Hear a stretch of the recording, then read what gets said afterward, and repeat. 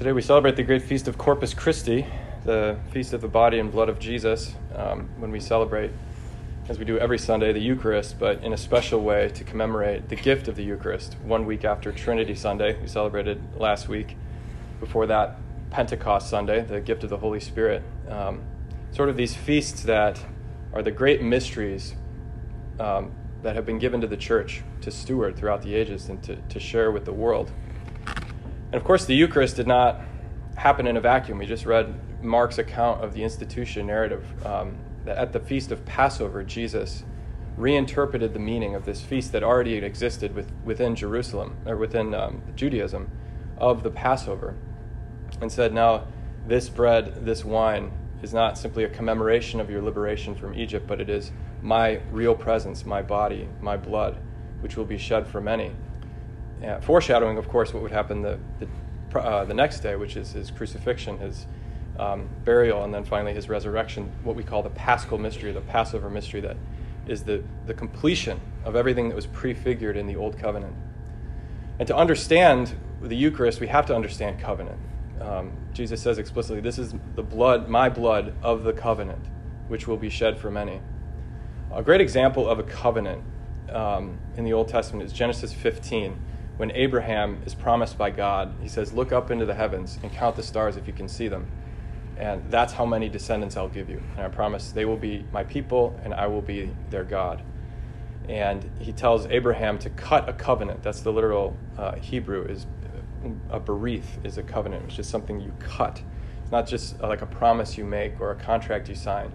So what Abraham does is he takes some cows and some goats and some birds and he cuts them apart. He kills them and then divides the two sides with all the blood and guts in the middle.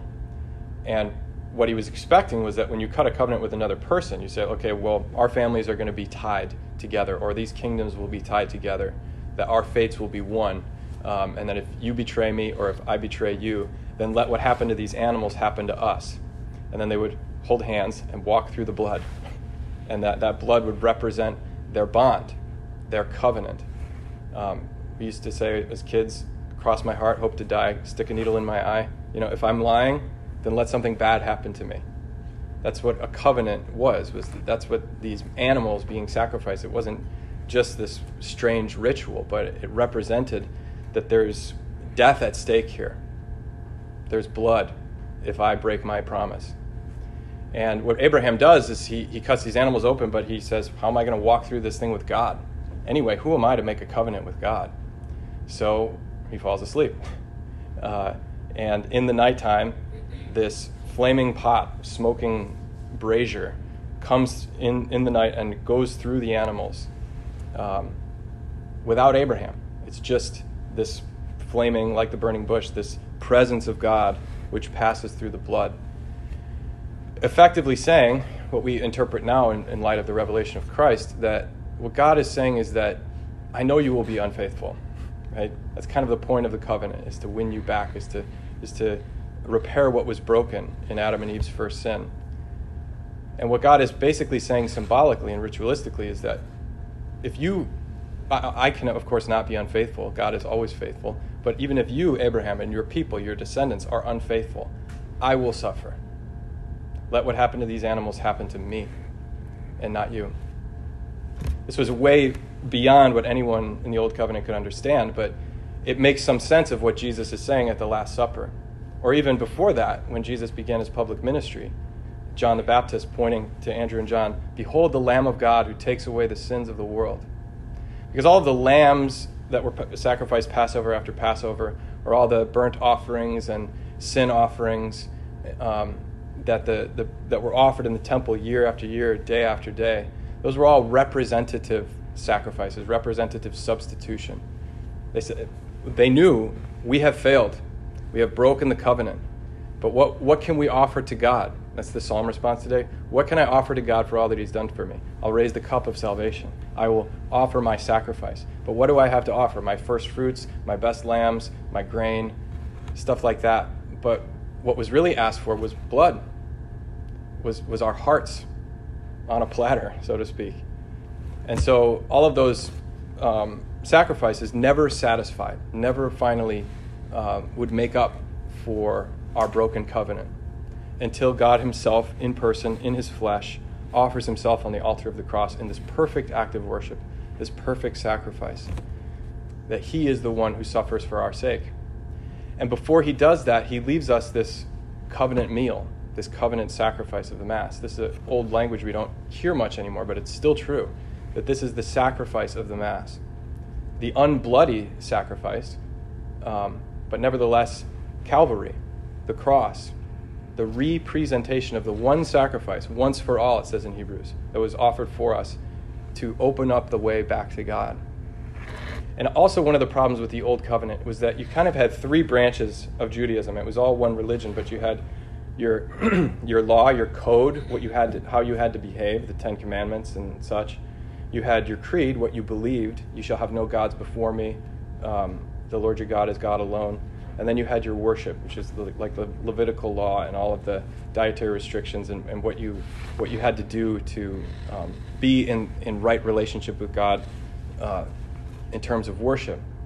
But in Jesus, what we see on the cross is that all three of those things are one. Because what is the blood of the new covenant? Jeremiah foreshadowed the new covenant when he said, I will not write my law on tablets of stone, but I'll write it on your hearts.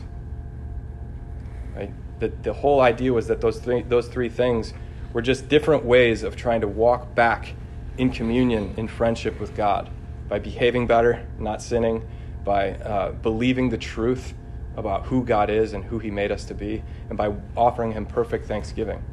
And so what he leaves us in the Eucharist and says, do this in memory of me, is this perfect act of worship. The prayer that God gave us himself to pray, and who prays within us. See, I heard this great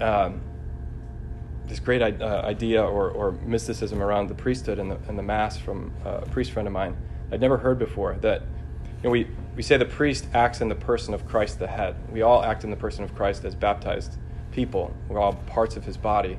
But the priest, the ministerial priesthood, is meant for the sake of the people, for the sake of the body. And as the priest walks in to start Mass, he doesn't say much. For a while, you've got the liturgy of the Eucharist, the liturgy of the Word, you've got the Psalm, you've got the Gloria. And that's kind of like Jesus' hidden life, these first 30 years where we didn't hear much from Jesus. And then his public ministry, those 3 years, with the liturgy of the Word, with the reading of the Gospel, the reading of Jesus' life, the homily, the creed. And then finally, the consummation of Jesus' life, the purpose of his incarnation is the sacrifice on the cross. And the priest offers this sacrifice in the person of Christ the head, says, this is my body, this is my blood. Only because of his ordination does he have any worthiness to do that. It's not his own merit or his own holiness.